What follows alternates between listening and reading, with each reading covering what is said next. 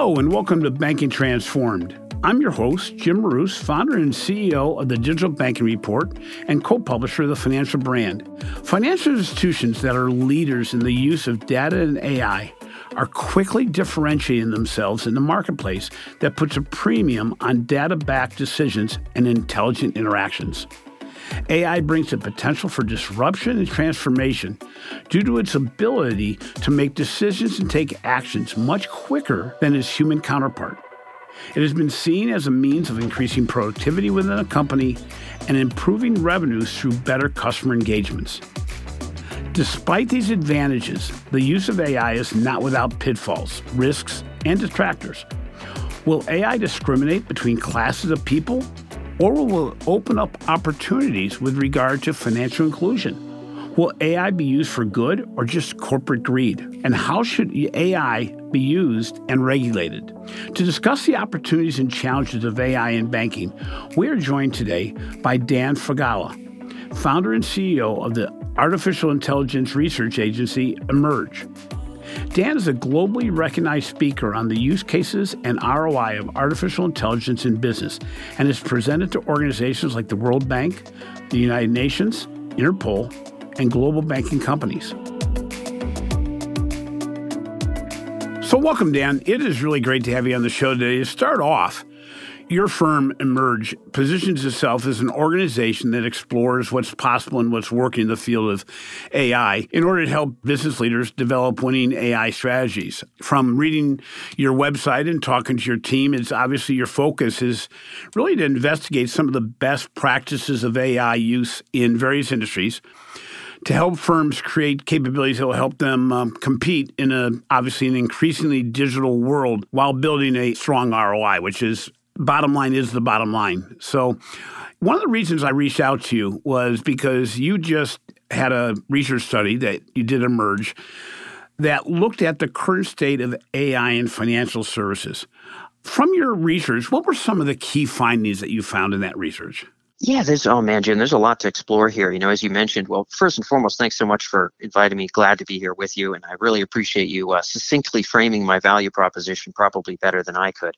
You really nutshelled that quite well. But yeah, to sort of dive into the research itself, most of our client work is in kind of banking and financial services broadly. And the big sort of takeaways here were numerous, but we can talk about a few. One of them is around conversational interfaces. So generally chatbots and customer-facing applications.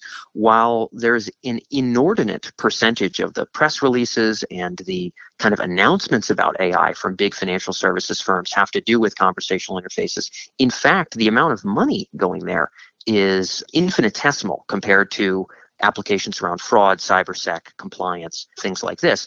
What we're finding is that there is an incentive to look modern. And what this means is that companies end up putting out a press release about having a chatbot when all they did was sign up for some free trial pilot with some no-name vendor with, 2 developers in the Ukraine. And essentially, they're doing it to check the AI box. So a lot of the volume in conversational interfaces is sort of pure fluff and emptiness, and there's only a certain number of use cases where there's really any traction, and there's very little money relatively going into there. We can dive deeper into that one, but if you want me to kind of hit on a couple other points, I totally can. No, that would be great. It coincides with the research we've done for the Digital Banking Report. So yeah, share some of the other insights you had, because I think you're right that very much like we see in the innovation area, there's too much talk about AI for the sake of shareholders and too little implementation of AI. Yeah, and that has to do with a lot of factors within banking, which I'll get to. So we'll tear through a couple more of these as per your request here. So another pretty key finding is that a lot of the low-hanging fruit in banking, when it comes to the ROI of AI, your listeners should be aware, if they're not already, that of course, sort of short-term ROI of AI is not child's play. There are a lot of new competencies here in terms of data infrastructure, a lot of changes in terms of how teams operate and how data is accessed and harmonized and new skill sets. And there's a lot to change to ultimately sort of see business value. It's not impossible, but it's not necessarily easy. But the quote unquote easiest areas where there's the most motive and certainly, at least in the near term, the most evidence of ROI tend to be applications that have to do with anomaly detection. Now, the full report kind of outlines a whole suite of ways that this is coming to life, but I'll give you a few here, Jim, just for some understanding for the audience. we could talk about one that might be a good representative use case, which is around anti-money laundering.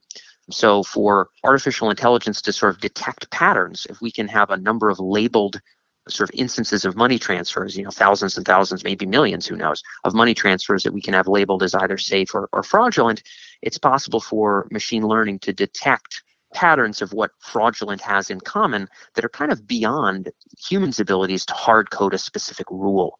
And what this turns out to do is it allows us to, in a quick instance, once we have a trained system and we can kind of work through some of the kinks, to be able to have lower false positives, lower false negatives on what we have flagged as potential instances of money laundering or fraudulent payments as well. So again, anomaly detection is a lot of the low-hanging fruit. There's instances in cybersecurity. We could go on, but a lot of the can we see the value now falls into that bucket. Yeah, and you gave a lot of case studies in your research as well of what I'll call consumer-facing uses of AI. Can you explain some of the key cases you saw that were interesting to your team? Yeah, to be frank, the bulk here fit the bill of conversational interface. So a lot of what was customer-facing was these sort of chat or conversational applications. There's certainly still some work on the call center realm. So I'll give you a few. There's sort of the traditional IVR, so responding to a human voice and then routing them to the next logical question or routing them to the right person. AI is able to sort of enhance that a bit. There's a lot of value, to be frank, Jim, in the routing more so than in the answering. So in terms of near-term value, a lot of what we're seeing is that smart companies who have a realistic conception of what AI can do when it comes to customers, whether it be voice or chat, are finding ways to drink in some proxy for what the customer's actual intent and problem is, maybe pick up on a little context on who this caller is based on the phone number, and then connect them to the person most likely to close the sale, the person most likely to handle the issue, the person most likely to cross-sell, whatever the case may be. So the routing, more so than robust and rich conversation, is where we're seeing a lot of the customer-facing applications in voice and chat. There are other applications in marketing, like let's say kind of customizing email messages or web experience. There's some applications around sales enablement, so sort of helping salespeople follow up with prospects in more rigorous and regimented ways.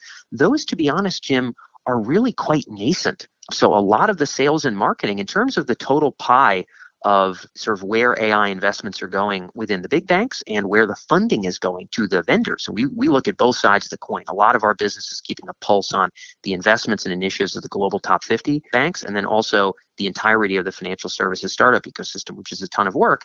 But if we look at either of those pies, we're looking at way less than 5% going into things that could be bucketed as sales and marketing. So customer service is the pie slice that actually has some reasonable size, but even there it's astronomically smaller than fraud. But those are a few use cases. I could do a couple more if you'd like. Well, it's interesting because I think your research coincides with what we saw, which is, a lot of the use of AI still is for internal purposes and the benefits don't really reach the consumer. When you looked at the financial institutions that you reviewed in your research, what were a couple of the organizations that you thought were actually moving the bar forward a little bit? Yeah, so I'm going to do a caveat, and then I'm going to handle your question at a high level. I'm first going to talk about your question at the customer-facing level, which is kind of where you're starting here. So I think this is a good question. It should be noted that in the customer-facing side of things, you and I could say, like, jeepers, we all kind of know how this AI stuff works, and why can't these banks just make it happen? The fact of the matter is customer-facing machine learning-enabled applications are an entirely different ball of wax than doing document search or doing fraud detection for your own internal purposes. It is an entirely different ball of wax. And when I say that, I mean it is a much higher challenge. Let me give you a quick little kind of tidbit on this. So my technical advisor here at Emerge Artificial Intelligence Research heads up machine learning at a company called HubSpot. HubSpot is a unicorn company here in Boston in sort of the marketing space. And he's worked on a number of different AI applications in B2B and B2C. And he's got a nice way of nutshelling it, where basically if we have an internal document search program or a software within our banking kind of infrastructure and our employees can use it to search for things, if it doesn't work like 15% of the time, but the rest of the time it works better than pretty much any other search tool we have, it's a perfectly viable tool. No employee is going to quit because of that.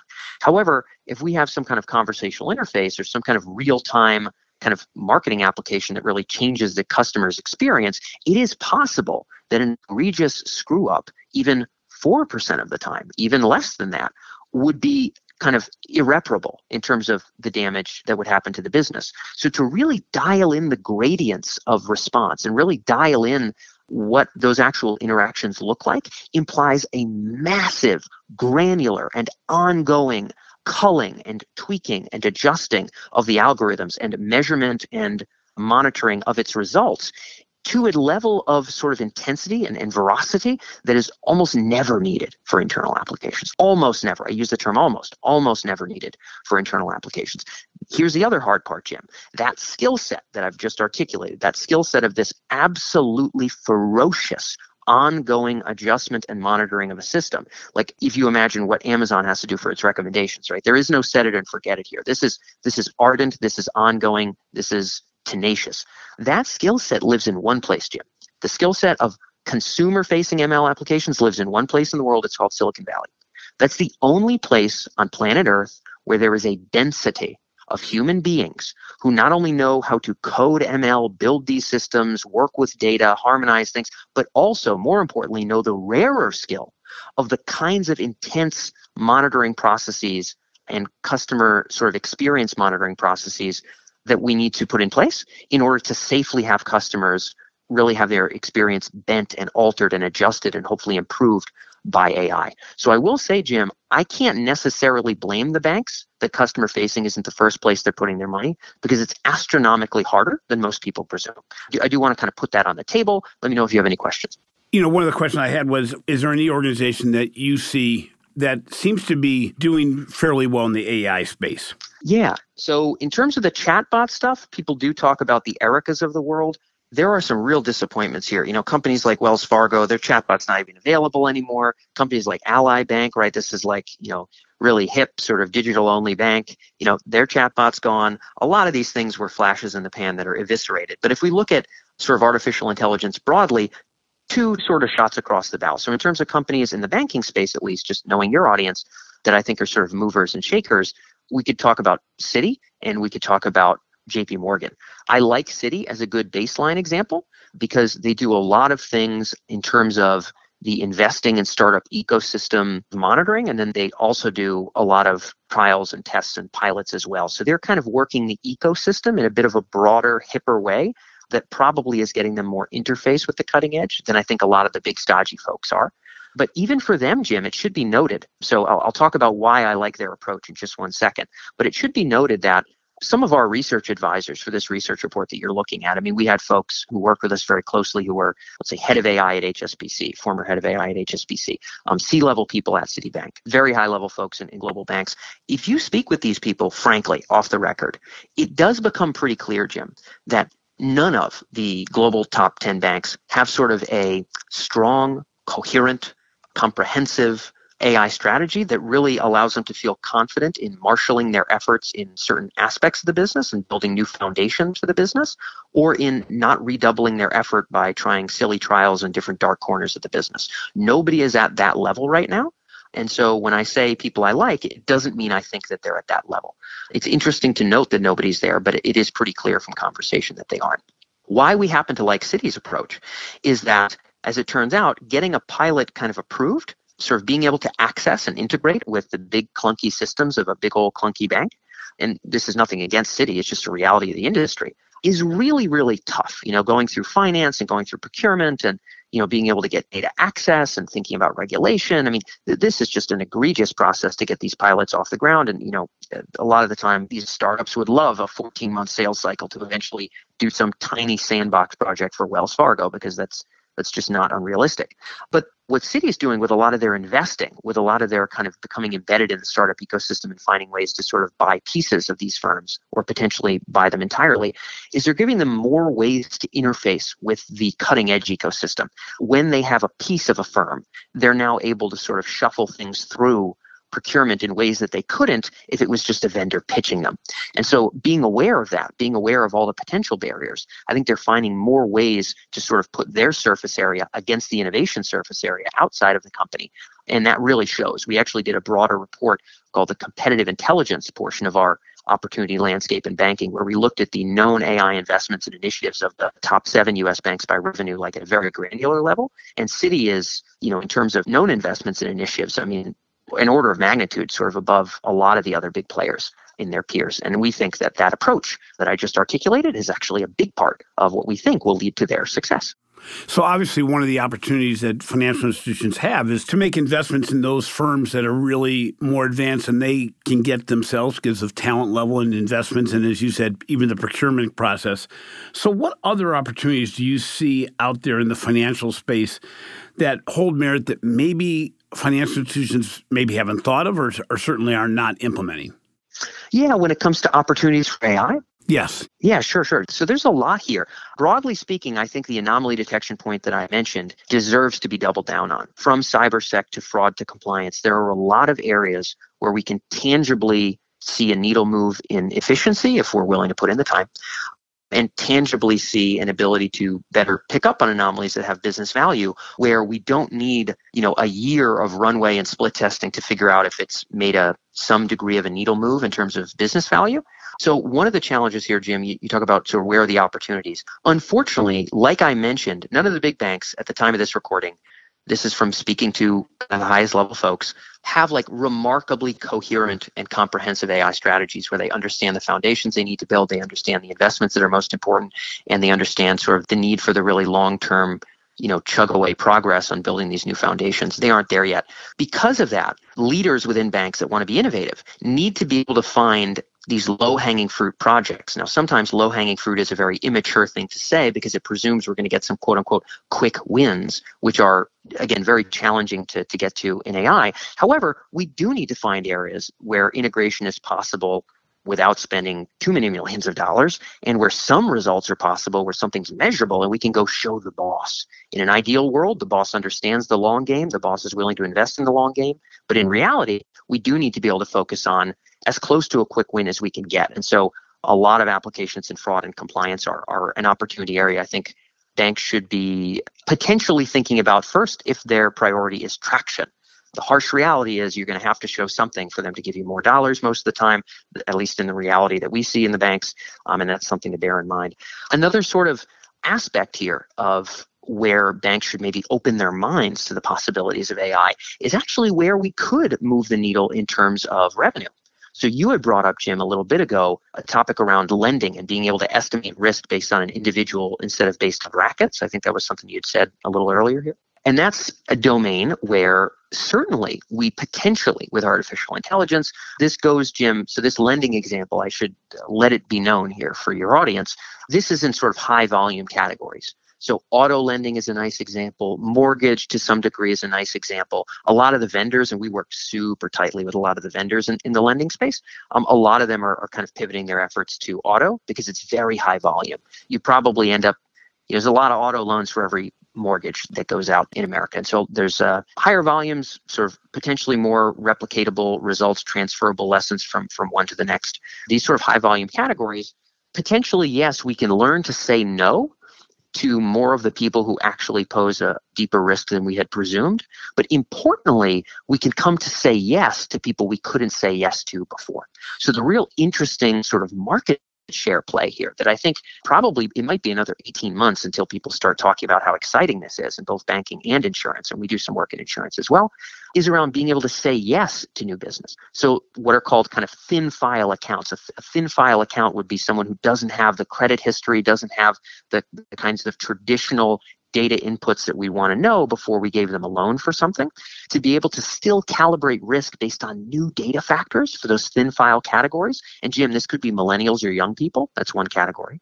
This could also be a lot of the developing world, potentially, is another category, or just other folks that for whatever reason have less data on file, to be able to now go and compete and know who to say yes to and win new business and be able to lend out more money profitably and confidently in ways that competitors literally can't do because they're ossified in these old bucketed processes, I think is a market share play and is a revenue play that is underestimated in terms of its importance in the next 5 years. And I think banks damn well should be tuning in. I agree. And, when you look at AI and you also look at the digital nature of delivering financial services across digital platforms, you also have the ability to do very small size loans. As you said, the ability to do many loans for, let's say, phones.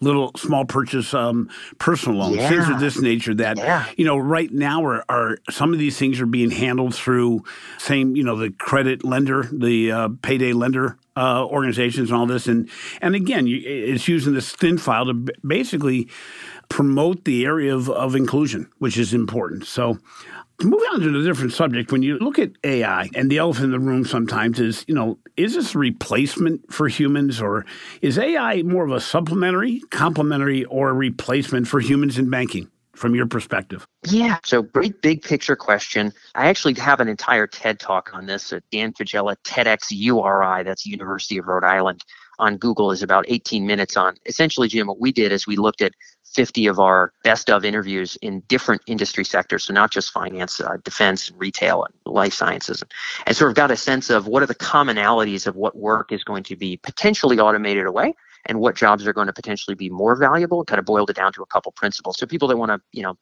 get wacky with TED, they can do that. But for financial services specifically, frankly, I think it's going to be a mix. Right now, we are very much not seeing the big crescendo of job loss in financial services. So at present, it actually feels like, a lot of these pilots for AI are failing.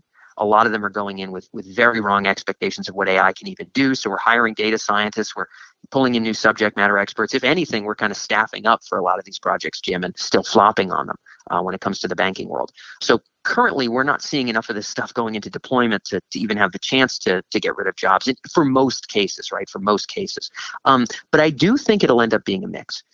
So we will need new kinds of talent, of course, and some of that will be data science talent. A lot of that will be people who are subject matter experts in, let's say, customer service, in, let's say, fraud, in, let's say, marketing, who also know how to talk data. They know how to interface with the data science folks. Because as rare as it is, Jim, to have data science skills, arguably more rare is to be someone with robust business context understanding of a certain domain within a company and a clean ability to be able to talk to the data science folks, not write code, not talk in linear algebra, but talk about how data is used, to understand conceptually what it can get done, to understand the range of use cases. And this is a lot of our work, is presenting kind of the full menu of use cases in a given sector by analyzing all of them. But people who can really grasp that and interface with data science, they're going to be just unbelievably valuable. But having that ability will be more valuable than, a nice Columbia MBA or something that, however many other thousands of folks actually have, because it's much more rare. So there will be interesting pockets where there's more value, but there is likely to be some work that potentially sort of either gradually fades or in some cases may sort of drop off in a more grandiose sense. So underwriting for lending and for insurance, I think, is kind of a dangerous space, particularly on the lower spectrum, where we really aren't looking at super nuanced, detailed, novel examples, but we are more or less kind of working through rote checklists, playbooks, and passing things through. Some facets of customer service are likely to sort of start to shuffle away here, Jim, when the technology gets better. So the current state of the art when it comes to natural language processing is absolutely unable to really make a dent in dropping that much of our call center staff, like not a ton, or that much of our like chat staff or what have you. There's certain use cases and there's smart ways where we can gain some tangible efficiencies, but it's not the kind of sea change that I think people are really afraid of.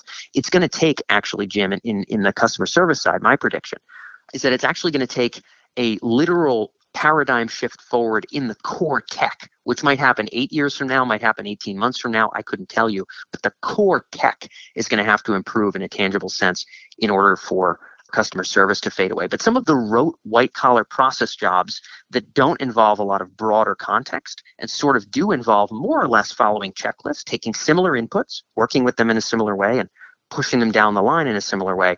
Some of that white-collar side of things, I think, is potentially ripe for going the way of the dinosaurs, and hopefully we can find ways to retrain those folks. But I think we may have some inevitable shifts, and we don't really predict this for another 2 to 3 years, but that there may be some pockets and categories where downsizing becomes the only logical thing. Other areas may grow, but I suspect some areas will have to shrink.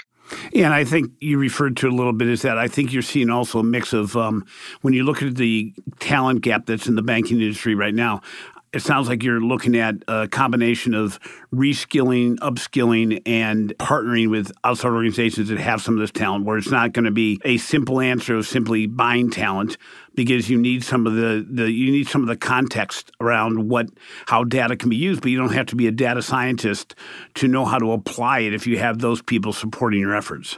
Absolutely, Jim. And I really don't want to, I want to emphasize that, because we have a whole separate sort of branch of our work that has to do with prerequisites of AI deployment. So in other words, if we want to integrate AI and we don't want to waste money on a pilot, what do we have to have going for ourselves beforehand? So a lot of money has been wasted in banking in the last 2 years for sort of a misunderstanding of a lot of these factors. And one of them is having that contextual AI understanding amidst our subject matter experts and our leadership of these projects.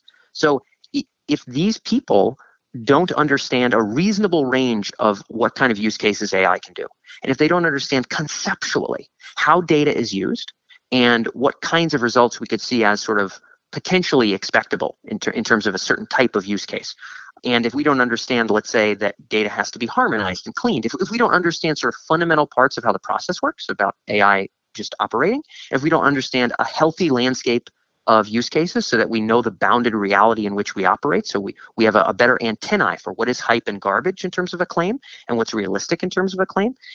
Without that, we're in a very, very rough spot to actually integrate AI. So a lot of the value of these early pilot projects, Jim, whether we're doing it in-house by hiring talent and having our subject matter experts work with data scientists, or by working with vendors, a lot of the ROI, so to speak, even if it's not financial, is the fact that hopefully we now have a cross-functional team that even if we weren't able to deliver a massive financial return, we all kind of understand our fraud data better, and we understand how it can be used to drive value better, and we understand the use cases that are open to us. Until we have that kind of osmosis transfer into a lot of our subject matter experts in different parts of the business, enabling AI freely, enabling AI in a way where we can really open up and take advantage of the technology is positively not going to happen. And so investing in that subject matter kind of upskilling, as you had mentioned, is literally critical for the industry as a whole to evolve, and should be seen as one of the ROIs of early projects. So really shifting a little bit here, there are more and more people and organizations concerned about the ethical concerns as well as the ramifications for governments and companies as it relates to AI. You're obviously a strong voice in this debate. And how do you see banking and business in general positioning themselves between the commercial use of AI for revenues and the ethical use of AI for a more noble purpose?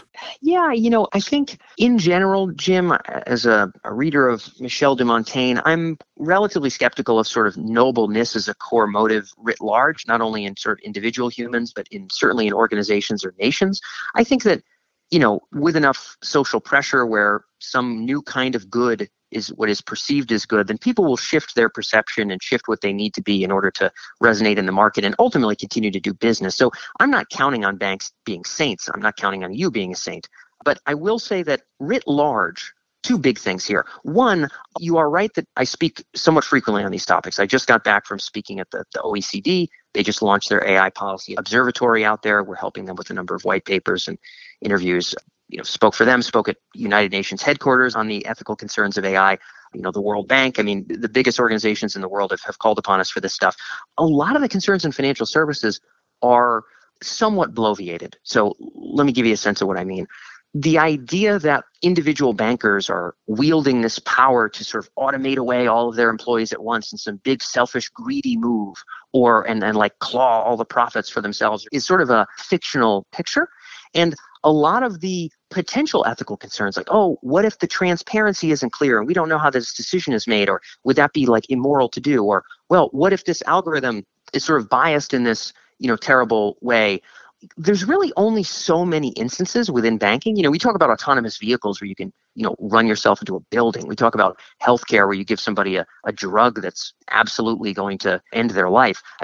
We're talking about a slightly different gradient of risk. But in financial services, there's only a few areas where this is potentially relevant. So one of them is maybe lending. We look at how does a lending algorithm determine who we're going to say yay and nay to? And maybe it's starting to proxy off of things like zip codes. And maybe zip codes proxy to things like race pretty well. In America, in fact, they do. They proxy quite snugly to race. And so maybe it's wrong for us to use zip codes as a data source, and we should kind of consider, whether gender should be or not, or whatever, right? There's different regulations that we need to abide by. And so lending is a domain where there's some nervousness. There's potentially applications in HR. Which applicants do we take in, which do we not? Maybe those applications become biased over time and they start to screen out folks with certain kinds of last names, or start to screen out certain folks of certain genders, whatever the case may be. I think that that's not specific to financial services at all, but it's potentially an ethical concern. Right now, a lot of the applications are in super innocuous things. Like, can I find documents? For the love of the Lord, can I find this damn document? Or is this fraud or not, this money transfer? Is this laundering? What's the percentage risk of this being laundering versus not? Knowing those things has been so hard in banking. It's such an uphill road to even get those little things started that to me, it often feels like a very odd, very strange kind of virtue signaling for banks to go off of too much of a deep end and talk about the ethical concerns. Because in financial services, literally getting completely innocuous applications off the ground is like Sisyphus type effort. And so I often think ethics is a bit of a wasted conversation, but there's some aspects that are potentially relevant, but in 99% of banks, they literally are not even remotely close to being relevant as of today, and won't be in the next 12 months for the most part. We've unfortunately run out of time based on the time frame we usually have, and there is a lot more that I expected to be able to talk to you about today, but I think we covered a lot of subjects. But I think the major takeaway maybe is that, we've only scratched the surface on what the potential is. So with regard to your research you've done in the banking industry, how do people get a hold of that research or get a hold of you? Yeah, sure. So sometimes people just want to follow us on social. It's pretty easy to find Emerj, EMERJ. But if people want to learn a little bit more about banking use cases and download kind of our cheat sheet for what financial services folks need to know about artificial intelligence, they can go to emerj.com/CS and then the number 1. So CS stands for cheat sheet. So emerj.com/CS1 is basically our short PDF brief called the cheat sheet for AI and banking, which highlights not only the use case range, but also some of the key terms for banking leaders to know. So people that want to dive in a little bit deeper, that's probably a great place to find us. Otherwise, just hit me up on social and say you heard about me through Jim's show. Hey, thanks a lot, Dan. I really appreciate your time today, and we will definitely revisit because there's certainly a lot to cover. Thank you very much. Indeed. Yeah. Thanks for having me. As we look at the discussion I had with Dan from Emerj, I think it's interesting because I think the overall perspective is we have just begun to touch the surface of what AI can do in regards to banking. Yes, we're using it on the internal basis from risk and fraud basis, but even in that category, we're not doing all that's possible. And when he referred to the whole issue of ethics and privacy and things of this nature, I think his overall takeaway was that, we can talk about that, but we are so far away from that being a problem because we're not even using it on the basics. We talk about how we look at innovation and the fact that we do it just for the shareholders. I think the same can be said both on our research as well as the research that Dan's firm has done around the fact that organizations talk a much better game than the implementation of AI within their organizations. I think finally, the example of Citibank is one to really remember that he positioned them as probably one of the top financial institutions with regard to the strategy around AI. And it's not like they're building it all internally. It's the partnerships, it's the purchases, it's the investments in firms that can get them from point 1 to point 100. And I think that opens the door to a lot of possibilities for firms that right now are stuck on stop. And so as we look to AI, I think we really have to move forward. We have to do it now. And we have to really look at the opportunities of using data and advanced analytics for both the benefit of the financial institution as well as the benefit of the customer. Thanks for listening to Banking Transformed, rated as a top 10 banking podcast. Please take a minute to subscribe to the show on your favorite podcast app, and more importantly, please don't forget to give our show a 5-star rating. While it only will take a minute, these ratings are very important as we try to expand the distribution of Banking Transformed to more potential listeners. Also, be sure to catch my recent articles on the financial brand and check out our research that we are doing on digital transformation, retail banking innovation, the digital customer experience, and financial marketing for the Digital Banking Report. Finally, if you haven't already done so, be sure to register for the Financial Brand Forum being held from April 27th to 29th at the Aria Hotel in Las Vegas. Join me and more than 2,500 of your favorite bank and credit union executives to gain valuable insights from the likes of Seth Godin, Martha Stewart, Steve Young and Jerry Rice, Brett King, Omar Johnson, and dozens of other leaders who will share their perspectives during this amazing star-studded event. And be sure to arrive early to catch a private performance by Jay Leno on Sunday night. Go to forum2020.com and register today. This has been a production of Evergreen Podcast. A special thank you to our producer, Leah Lawnbrake, and audio engineer, Sean Rule Hoffman. I'm your host, Jim Roos. Until next time, have a great week.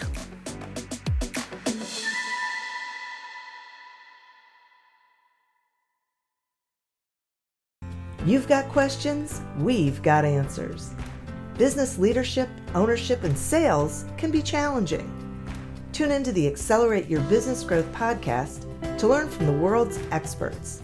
Join me, your host, Diane Helbig, as I chat with people who have expertise in various areas of business. You'll enjoy the lively conversations that are focused on providing you with the ideas, tips, and suggestions you need to realize greater success. Get what you need for your business when you need it from the people who have the answers. Accelerate Your Business Growth is part of the Evergreen Podcast Network and is available on Apple, Spotify, or wherever you listen to your favorite podcast.